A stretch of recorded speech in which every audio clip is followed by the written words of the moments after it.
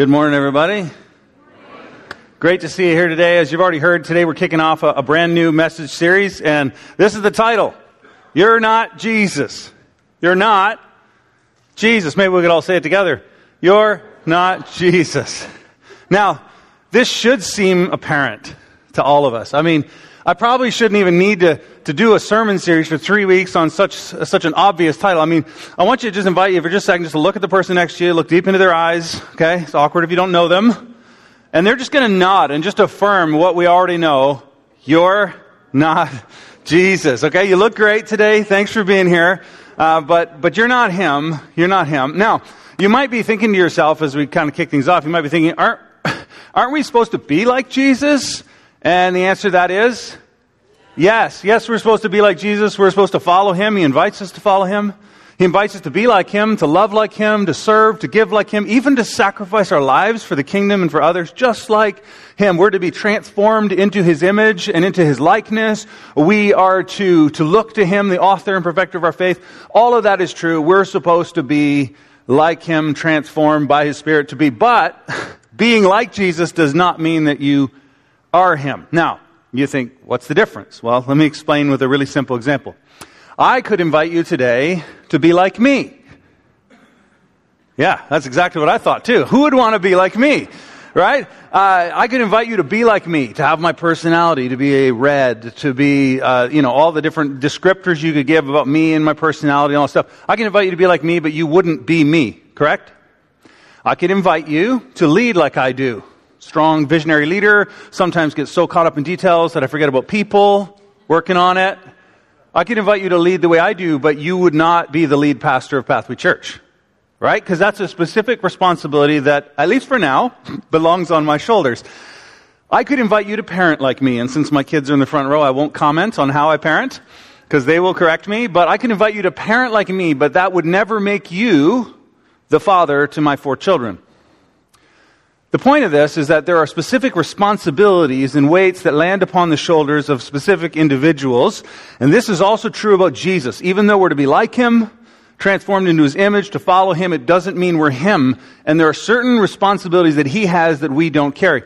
I think we don't do this well in the church, which is why if you were to walk up to somebody on the street and to ask them what they think about what would describe a Christian, anybody want to shout out an answer what you think they might say? I can't hear anybody.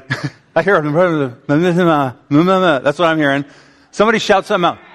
Hypocrite. That's a good word.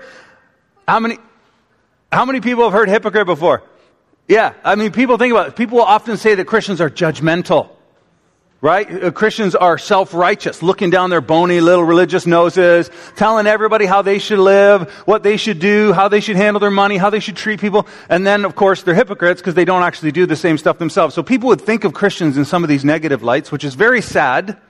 And by the way, I would love to see us change some of the way that our community views those within the church. Of course, that's the goal. But then if you ask those same people what they think about Jesus, the answer is going to be much softer, isn't it? People would say things like, well, I don't believe Jesus is whatever, but he was loving and he sacrificed himself and he cared and treated everyone with respect. And you go, there's this gap between what people think about Christians who are supposed to be followers and like Jesus. There's this gap between what people think about Christians and what people think about Jesus. And the question I want to ask is this: why is there often a gap between what people think of Jesus and his church? There's 2 answers that I think of immediately. The first is that, first of all, we're all in process. If you're new to church, new to faith, you need to understand that the people in this room are not Jesus, and we're working on it, and we all have lots to work on, and we're not there yet, so we mess up a lot, and we hurt each other a lot, and we don't do things perfectly. That's one reason, but the other reason is what I want to talk about for the next 3 weeks. We overstep. Sometimes we take upon our shoulders responsibilities that belong to Jesus, and not to us, not to his church. And when we do that, by the way, we cause great damage. If I were to invite those of you who grew up in church, who have been hurt in church, and if you've been in church for more than a week, you've been hurt in church. I mean, that's just the reality. I mean, somebody, well-meaning, is going to say something, do something that's going to hurt you. And if you've been in church and you've been hurt by the church, chances are someone trying to follow Jesus has overstepped and gone somewhere they shouldn't, taking on the responsibility of Jesus. We all know we're not him, but sometimes we try to act like we are. So, let's talk about 3 responsibilities that belong to Jesus and not to us. Here's the first one. This is what we're going to talk about today. He's the judge. Jesus is the one that gets to render the final verdict on good and evil, right, wrong, judge everyone's actions, motives. He's that person. Guess what? Not you, not me. That's really important to know. Here's the second thing. We're going to talk about this next week. He's in control. So if you quote unquote know somebody with control issues, next week will be a great week to invite them to come to church to hear that message. And then you're going to discover that God wants to change your heart and it'll all backfire on you. But I encourage you to come anyways, okay? He's in control. That's what we're going to learn about next week. And sometimes it's so hard. Man, as a parent, it's hard not to try to control your kids and shape their destiny. He's in control. I'm not. You're not. Here's what we're going to talk about in the final week. We're going to talk about how he is the Savior. Sometimes we feel like we have to take on the weight of his saviorship. And we have to fix everybody and help everybody. I'm up here today preaching, and I have the task of opening up God's Word and trying to tell you what he thinks so that you can be transformed and changed. That's a lot of pressure on the preacher. And I have to remember that he's the Savior. I'm going to share some things that I believe are true, that are straight out of the Bible, and I hope that they help you. But in the end, I have to trust that it is God who's going to change your heart. I'm literally the conduit through which he's going to work in your life. And so there's 2 things you'll feel as we walk through these 3 weeks. The first thing that you'll feel is what I call reproof.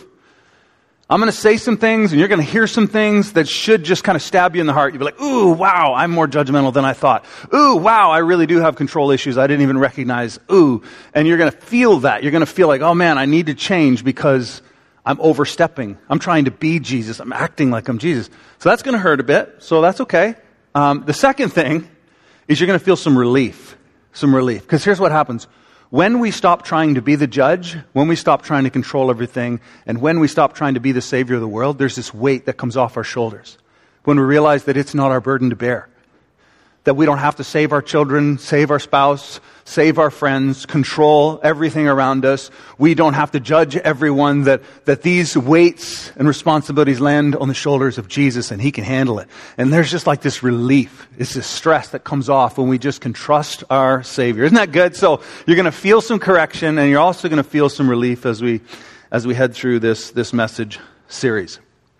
So Jesus is the judge. This is what I want to focus on today. And to kick things off, I want to turn to the words of James. James is Jesus' younger brother. After Jesus ascends into heaven and is resurrected, his younger brother James would write to the church, and he says this. Got to go back a verse, I think. Oh no, this is it. Do not speak evil against another, brothers. This is what James says. Don't speak evil against another. James is like, I want you all to be very careful how you talk about the people in this room, the people in your family. Who thinks we need to hear that reminder? I do. We need to be very careful how we speak about our brothers and sisters. He says, because the one who speaks against a brother or judges a brother speaks evil against the law and judges the law. And he continues, and he says, if you judge the law, you're not a doer of the law, but a judge. Here's what James is saying. A judge is somebody who exercises authority over somebody else. If you go into a courtroom and you stand before a judge, they decide your fate. They look at your situation and they go, guilty, not guilty. And they take authority out of your hands and take it into their hands. They take a place over you. And James says, be careful, because when you speak evil of other people, when you judge them with your mouth, you're actually taking a position above your brother or sister. And he says, you take the place of a judge. And then he goes on to say this. He says, there is only, how many?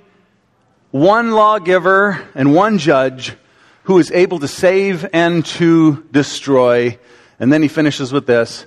Who are you to judge your neighbor? This is going to come back. Who are you? I want you to just turn to the person and say, who do you think you are? It feels so good, doesn't it? Come on, man. Who do you think you are? Who are you to judge your neighbor? Many of you know this. If you ever go to a courtroom, there's a seat, and that seat is the seat in which sits the judge.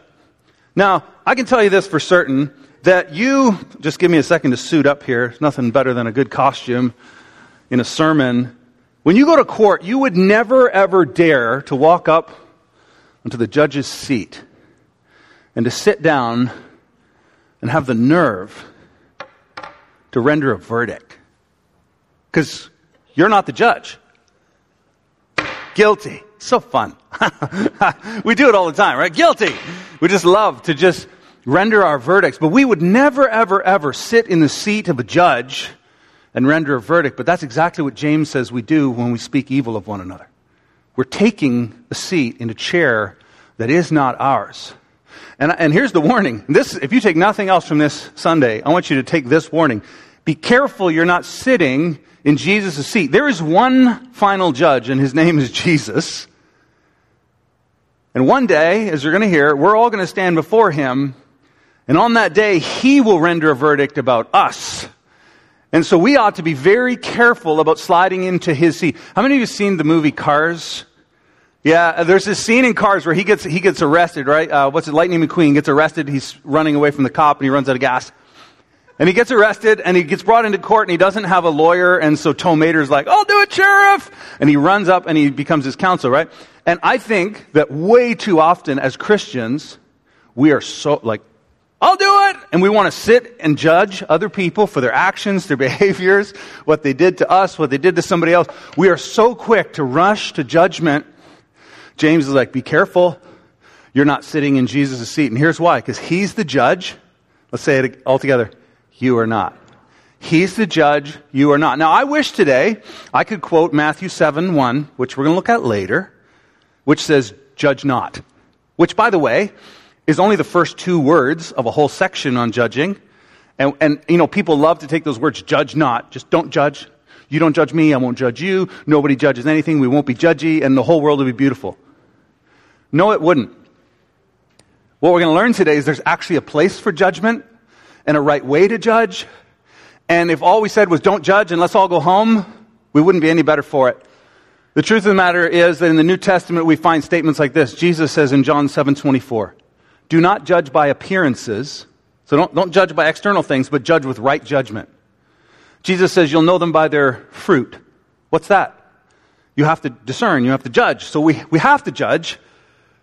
He says this, Paul says this to the Corinthians, "For what have I to do with judging outsiders?" He says, people who are Christians have no business judging people outside who don't even believe in Jesus. Leave them alone. Let them do whatever they want. He says, should we not judge those inside the church? Are those not the people you should judge? You go, wait a minute. That opens the door for all kinds of craziness, doesn't it?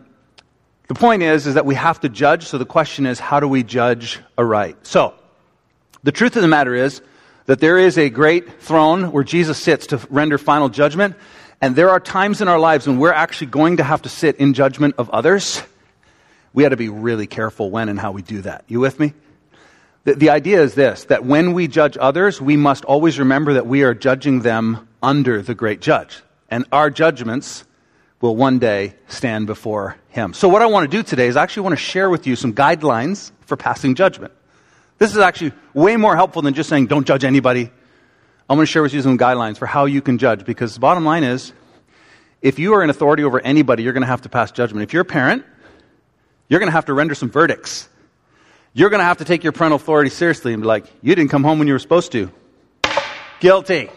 Phone goes in a box for a week or a month. No. Okay.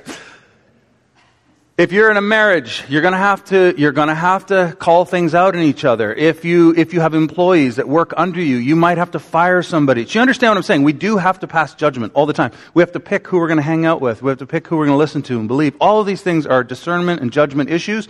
So what I want to talk about is some guidelines for how to pass judgment properly according to the scriptures. Is this helpful?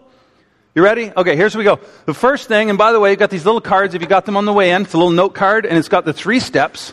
And the reason why I want you to have a note card is so you can fill in some blanks, put some notes, jam it in your Bible, and the next time you want to judge somebody, just pull it out and just follow these 3 steps. I guarantee you, you will avoid all kinds of hurt, heartache, and damage to yourself and others if you just follow these 3 steps. So let's go through them together. First one, jurisdiction. First question you need to ask before you judge anyone, is this mine to judge? Do I have jurisdiction? Simple question. If you're in a grocery store, little kid's being a brat, noisy, obnoxious? Is it your jurisdiction to stop that child and fix the problem? What if you're the parent? Yeah, what if you're the person that brought the kid to the store? Yeah, if you're sweeping the floor, maybe not, but if you're the store manager, that might be your jurisdiction to deal with that if it's bothering other customers. So all the time we have to constantly be asking ourselves, is this my jurisdiction? Am I supposed to address this? Is this my responsibility? Do I have authority here? And that's a really, really important question, because if we don't have authority, what are we doing? We're overstepping into a place that we should not be. So the first question is the question of jurisdiction. Is this mine? In Romans 14, Paul says this. This is exactly what James said. Who are you to pass judgment on the servant of another? He's like, this is again, brother to brother, sister to sister. Who do you think you are taking the place of authority to judge someone else who is a servant of another? Imagine if I came into your place of business, wherever you work, and I started telling everybody what to do. You go over there and you work there. Some of you know me well. You're like, you'd probably do that. But no, if I came into your workplace, you're fired and you get a raise, and someone would be like, who are you? You don't have the authority. And how often do we take it upon ourselves to judge and criticize other people? We take an authority that is not ours. He continues, it is before his or her own master that they stand or fall. And he will be upheld, for the Lord is able to make him stand. Man, so many times, I think Christians, we come to God and we're like, God, don't you see what they're doing? And God's like, yeah, I see exactly what they're doing. But I actually see what you're doing. And your attitude is worse than their action. Let's work on this. Here's the truth. One day, you and I will be judged. One day. Here's what he says in 2 Corinthians 5. Paul writes this. For we must, this is every single person listening to me today, even if you don't believe in Jesus, this is true. One day we must all appear before the judgment seat of Christ, so that each one may receive what is due for what he has done in the body, whether good or evil. This is terrifying. It's called the Great White Throne Judgment. Imagine there's this day when Jesus will sit on the Great White Throne, and each of us will come before him. And guess what? You won't be standing there with your friends. Your spouse won't be there. Your money won't be there. It'll be you, and you won't be sitting on his lap, snuggling. You'll be standing before the judge, and you'll give an account, and I'll give an account. Not only for what we did, but for how we wielded this thing, how we judged other people. He's going to tell me about that. And each of us will stand before him. It's a terrifying, terrifying thought that one day each and every one of us will stand before the judge, and he will render a verdict about us. The second thing that we're going to talk about here is once you've established that, yes, this is my jurisdiction, and by the way, I think 70 or 80% of the judgments, I'm going to take this off because I feel judgy. I'm going to take that off. I think that 80% of the time when we're judging other people's actions, motives, behaviors, we don't even have jurisdiction. So we could just stop right there. 80% of the mess would get stopped if we just stopped here at number one. But there are times when it is within your jurisdiction. As I said, if you're in authority over somebody and you're responsible for them, then we have to move to step 2. If someone has offended or sinned against you, you have to move to step 2. And it is this, due process. Do I have all the information? How many of you seen the show Judge Judy? It's awesome. I love Judge Judy. She doesn't mess around with anything. Can you imagine if you were watching the court scene and they come in before Judge Judy and she's sitting there in her chair and the plaintiff comes and says, that person stole $1,000 from me. And she just looks and goes, guilty. Pay the $1,000. Now, wouldn't you, as someone looking on, go, that's unjust? Why? Because there was no due process.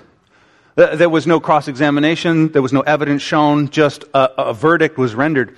And all of us know that that's unjust, right? I hope you know that's unjust. Here's the crazy thing. Do you know how many times we get one piece of information about somebody and we render a verdict on them based on one Facebook post, one Instagram message, one offhanded comment, and we assume bad intentions, bad motives, and we render a verdict without doing any due process? Man, I've never seen like the last 3 years through the pandemic, man, I saw some things that were really bad. I'll just be honest with you. like watching the landscape of social media. Like, I get it. Like, people who don't believe there's a great judge that we'll all stand before, they just say and do whatever they want. But I saw Christians, not the people in this room, not Pathway Christians, but other church Christians, posting and saying things that I thought, oh my goodness, like, so quick to render a verdict about somebody. Oh, you posted something in favor of the trucker convoy, or in favor of vaccination, or in favor of the World Economic Forum, whatever the thing is. No conversation, no backstory, no anything, no questions, just a verdict. And so I hope we all feel that a little bit. Like, how quickly do we jump to judgment without this due process? Because I guarantee you, anybody that I talked to who seemed extreme from my point of view, when I talked to them, seemed way less extreme after we had a conversation. That's called due process. Line up the facts, get the information, hear the other person's story. And so this is, if you're going to judge somebody, first of all, is it yours to judge? If not, leave it alone. If you do have to render a judgment, you need to due process. You have to have all the information before you render a verdict on somebody. Are you hearing what I'm saying?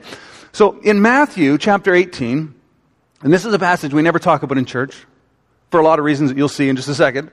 In Matthew 18, Jesus actually tells us how to handle conflict in the church, like amongst brothers and sisters in Christ. And here's what he says. He says, if your brother, or we could say sister, sins against you. Now, first of all, it's really important to note that this doesn't say if your brother or sister believes something you don't like, or they played a song you didn't like, or the way they organized that event was offensive to you. That's not what it's talking about. It's like sins against you. And I highlighted the against you because that means, because it wasn't just something they did wrong.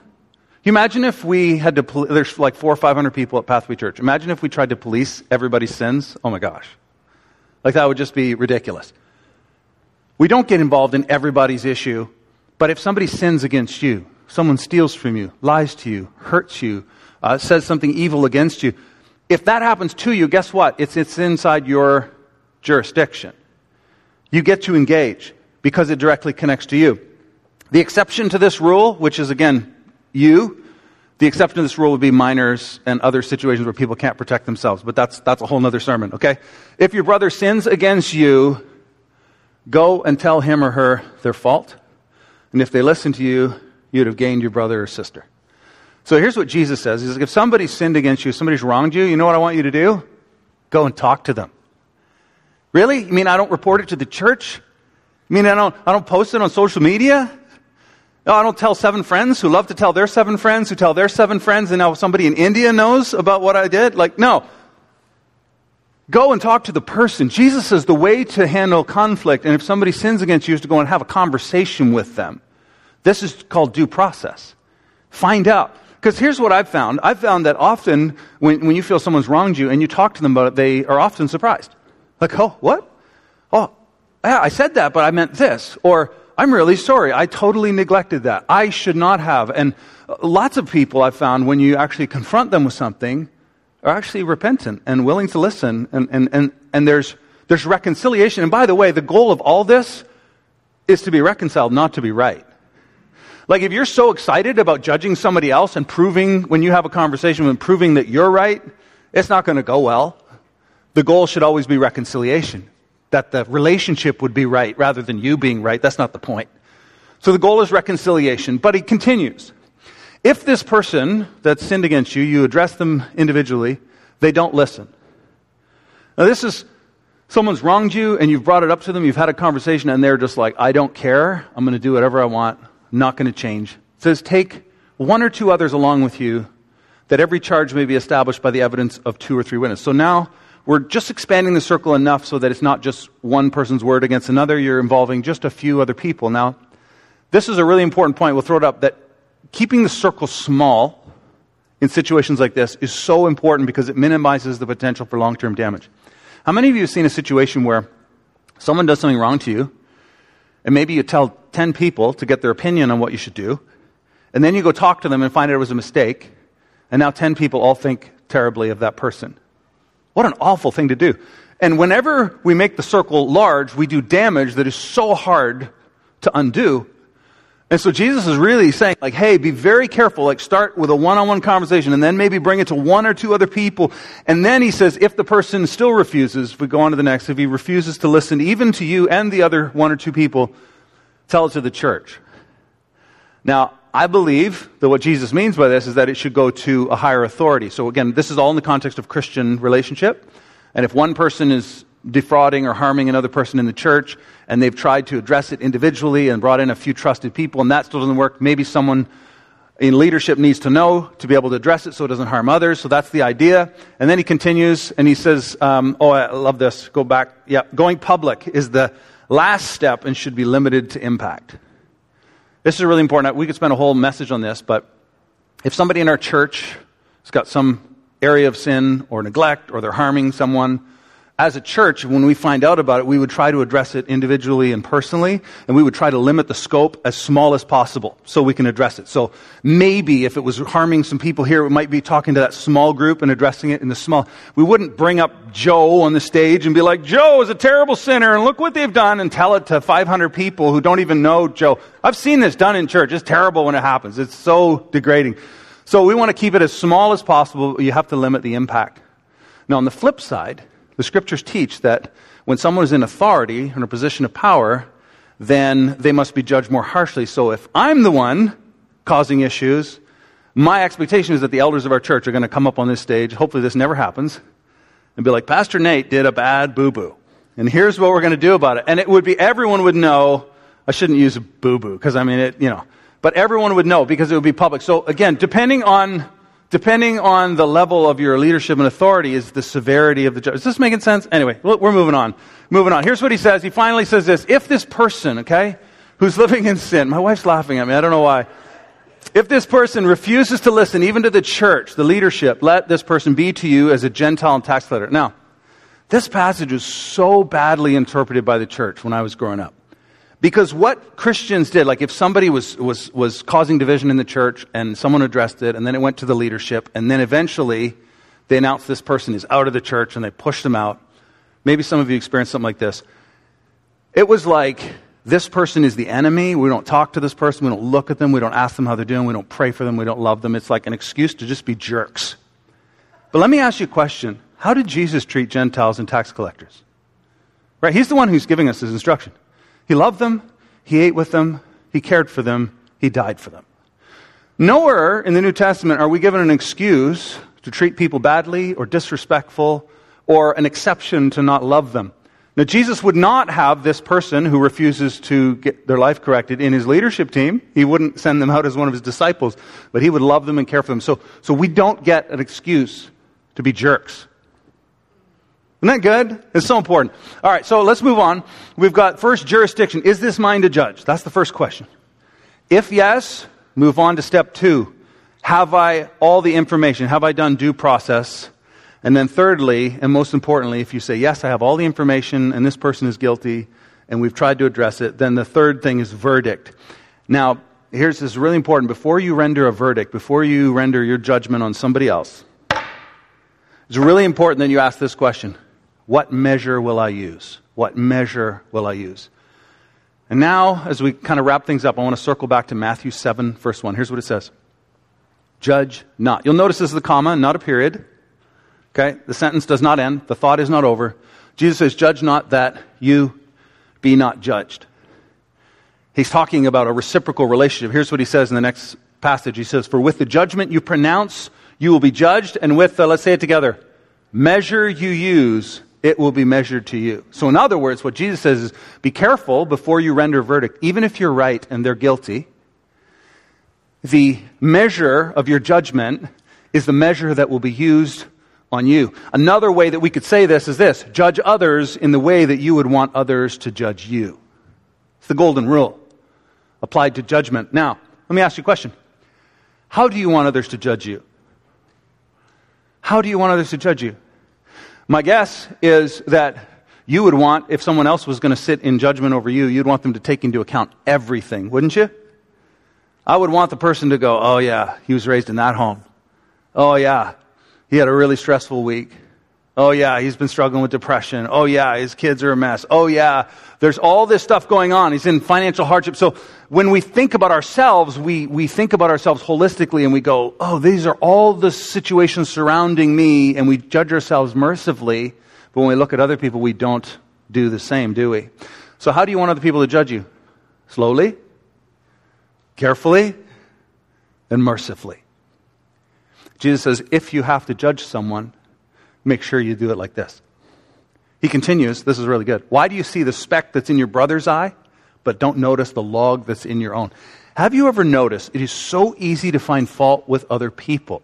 Am I the only person that feels this? Like, when you look at somebody else, it is so easy to see what they need to fix. If you have a job, I guarantee you have 5 things that you would do differently if you were the boss. You just look and you're like, easy peasy. We could fix this whole place.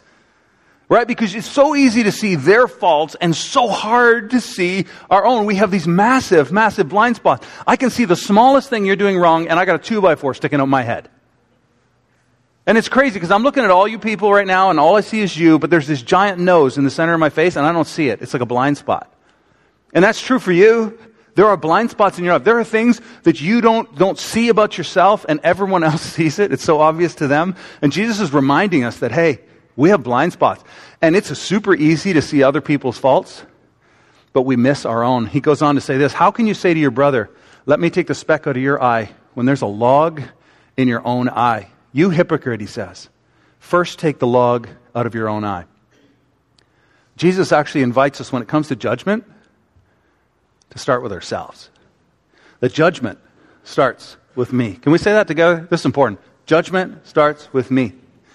Imagine what would happen if every person who says they follow Jesus spent more time looking at him and asking him to examine their own heart, allow him to... Because here's the thing. When I look at Jesus and who he is and what he's done, and then I look at myself, I see all kinds of stuff I need to fix, be honest. And there's so much stuff for me to work on over the next 20 years, I don't even have time to be looking around and judging you. And the more we look at him and the more we acknowledge our own weaknesses and failures and begin to deal with the junk in our own lives, then... and only then we even begin to position ourselves in a place where we can judge others. Here's what he says. Then you will see clearly to take the speck out of your brother's eye. So Jesus actually says that if we can get our own heart, our own life sorted out, then we may be of some value to those around us. So the goal of all this isn't just to be blind to everyone and everything. That's the judge not out of context. The goal of this is that we would judge ourselves first, that we would judge others mercifully, slowly, and rightly. That we would, when we had to judge others, we would do it knowing that we will be under his judgment and doing it graciously and mercifully so that we can help one another. That's the goal. So in summary, if you've got your note card and you've been filling in these blanks, jurisdiction, if you ask these 3 questions, man, it would save so much trouble for everyone. Is this mine to judge? Do I have all of the information? Am I jumping to conclusions? And lastly, what measure, even if I have the right to, and even if I'm right and you're wrong, what measure will I use? Because it will come back to me. I want to close with reading one passage of Scripture that Paul writes to Titus, and then we're going to pray. And here's what he says. And I want you to hang out on this for a sec. Paul says, speak evil of who? No one. Yeah, but what if they're wrong and I'm right? It's like, just keep your mouth shut. To avoid quarreling. Because most quarrels start with us opening up our yap. Avoid quarreling. Be gentle. That is not a phrase that usually describes the church. I hope it would be. I hope that when people run into people from Pathway, this is what describes us. Gentle. Showing perfect courtesy towards all people. Even the people who left our church? Yes. Even the people who don't agree with all our theology? Yes. Even people who sin and do all kinds of terrible? Yes. Perfect courtesy towards all people. Wow. And then here's what he says. For we ourselves were once foolish and disobedient, led astray, slaves to passions and pleasures, passing our days in malice and envy, hated by others and hating one another. He's like, even when people are nasty, we used to be nasty too. We were far from God's grace. We have come a little ways out of that. But then he finishes with this. I love this. But when the goodness and loving kindness of God our Savior appeared, something changed in your story and mine. You were carrying on doing your thing, and all of a sudden you experienced the goodness of God. And then it says He saved us, not because of works done in righteousness, not because you didn't earn anything, but according to what? His own mercy. Look, the only reason why you and I stand here forgiven and loved by God is because He decided to extend mercy to you and to me. Can I tell you something? If Jesus was to sit down on this chair today with His gavel and render verdicts about you and me, here's one thing I know for sure. We're all guilty. And if it wasn't for His mercy and grace, we'd be in deep, deep trouble. And we need to remember that as we enter into judgment very cautiously, very slowly, and very mercifully. Something my pastor said 20 years ago, it never escaped me. Pastor Brian Mahood said this. He said, if you have to err on either mercy or judgment, always err on the side of mercy. And I thought, that is such a good rule for life. If we could do that a little better. Yeah, maybe sometimes people would get away with things. But one day when I stand before God, I would rather Him say, I'm giving you mercy, Nathan, because you extended mercy to others. Who wouldn't want to hear those words? Mercy triumphs over judgment. And so we want to extend. We will have to judge. If we're responsible for anybody, we will have to sit in a seat and render a verdict, but do it slowly, cautiously, due diligence, all of it. And so today I want to close and I want to pray together. I told you there'd be a little bit of ouch and a little bit of relief, so hopefully you felt some relief in there somewhere.